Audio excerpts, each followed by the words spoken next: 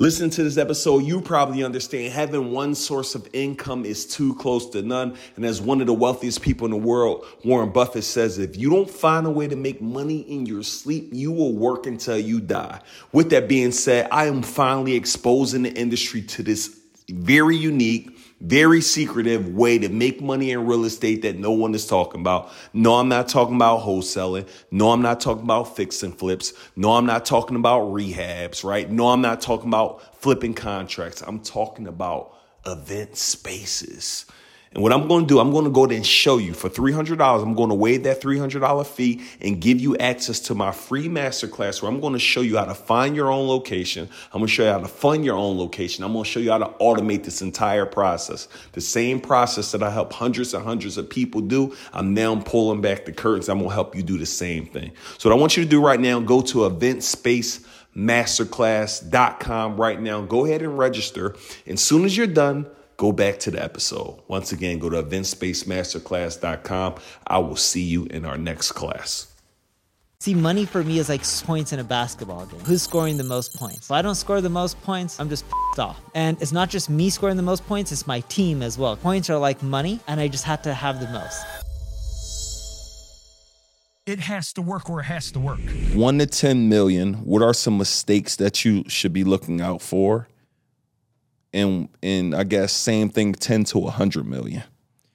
Sure. So the big thing with 1 to 10 is actually the first biggest mistake is going to be TAM. TAM stands for total addressable market. The reason people struggle to go from 1 to 10 million or even 0 to 1 million or 5 million is because they're in too small niches. Everyone says the riches are in the niches. No, the riches are not in the niches.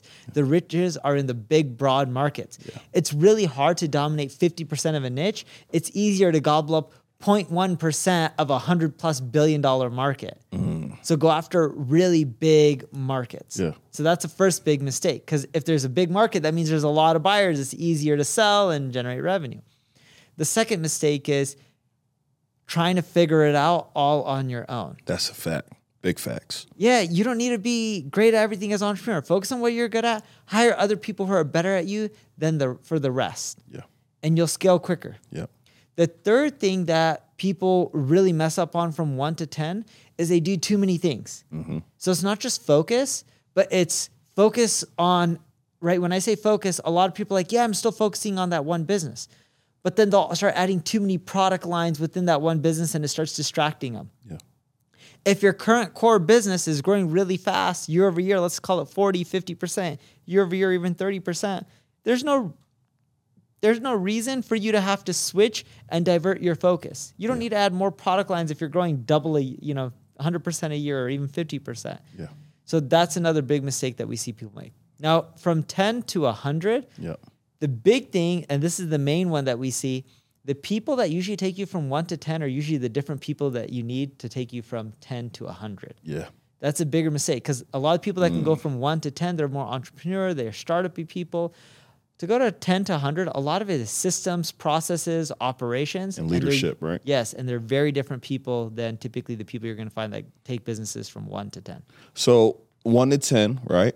You're at that place, then you're going to 10 to 100. Are you restaffing, or you just adding on those? You're not letting go to 1 to 10s, right? Or you just sometimes you do. Okay. So you hire up and then you weed out the ones that aren't working. Got it. It's sad, but it's true. Do you have a rule to hire in terms of letting people go? Like when they get to a stagnant level, I mean, you got 900, 700, 800 people. That's kind of different. Is there like a rule where it's like, man, I got people on my team that is just underperforming, and I'm like, I would write them up and then let them go if they don't improve. I don't wait around for that. Look, the business will do what's best for people if people put the business first. So say that again so I catch that. The business will do, if the employees put the business first, the business will put the employees first. So if you put all that you have in for the business, when times are hard, the business will do what's best for you. Right? I look at it as a family. One person can't carry another person. We all have to work together and carry each other. And, it's not fair to other people if someone's slacking. And at the same time, if people put in their blood, sweat, and tears, if something goes bad, but the company could afford it, it's not cool to let that person just go. because they're having a bad month or a bad year and they went through some personal stuff. What makes you keep going? Like, it's not money. It's not what's that driving factor of this? Listen to this episode, you probably understand having one source of income is too close to none. And as one of the wealthiest people in the world, Warren Buffett says, if you don't find a way to make money in your sleep, you will work until you die. With that being said, I am finally exposing the industry to this very unique, very secretive way to make money in real estate that no one is talking about. No, I'm not talking about wholesaling. No, I'm not talking about fix and flips. No, I'm not talking about rehabs, right? No, I'm not talking about flipping contracts. I'm talking about event spaces. And what I'm going to do, I'm going to go there and show you for $300. I'm going to waive that $300 fee and give you access to my free masterclass where I'm going to show you how to find your own location. I'm going to show you how to fund your own location. I'm going to show you how to automate this entire process. The same process that I help hundreds and hundreds of people do, I'm now pulling back the curtains. I'm going to help you do the same thing. So what I want you to do right now, go to eventspacemasterclass.com right now. Go ahead and register. And as soon as you're done, go back to the episode. Once again, go to eventsspacemasterclass.com. I will see you in our next class. The game. Yeah, tell me about the game. I got to win. Yeah. It's like points. See, money for me is like points in a basketball game, right? So who's scoring the most points? Yeah. If I don't score the most points, I'm just pissed off. Yeah. And it's not just me scoring the most points, it's my team as well, because it's a team effort. Yeah. And for me, points are like money, and I just have to have the most. Not for spending or anything like that. Like my wife has a Bentley and the cars are worth more now than they were when we bought them because there's a shortage. I was telling my wife, I'm like, our lease on the Bentley is up. Should we get rid of it?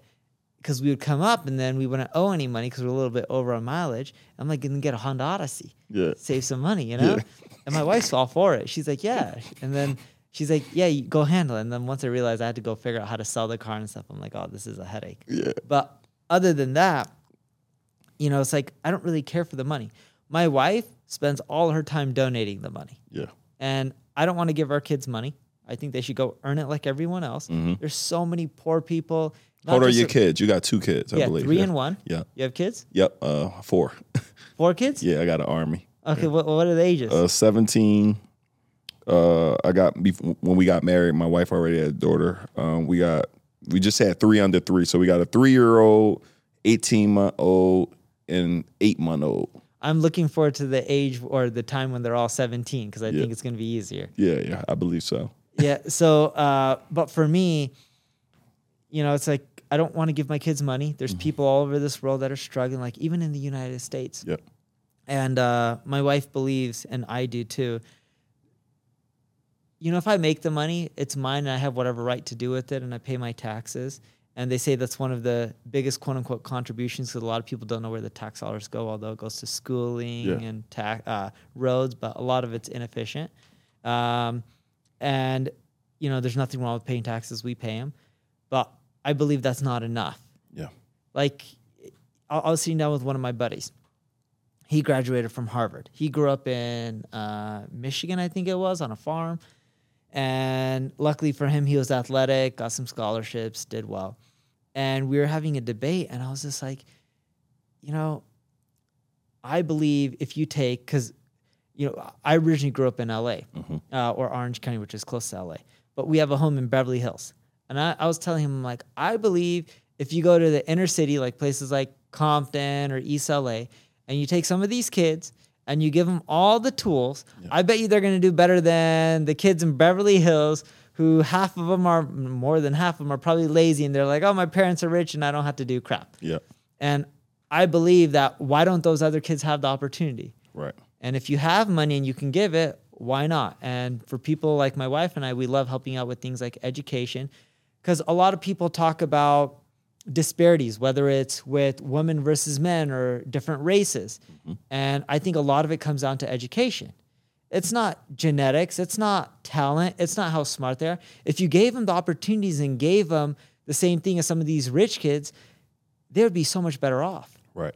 And I think that would make the world a better place. Yeah. So that's what my wife and I want to spend our money on. And we can't do impact like, let's say, Elon Musk is going to do where he's going to take people to Mars and make sure we're not relying on one colony, or what Bill Gates is doing. I know a lot of people hate him, but he does donate a lot of money. Yeah. We can't do what a lot of those guys do because we don't have the money, but we just try to do our part.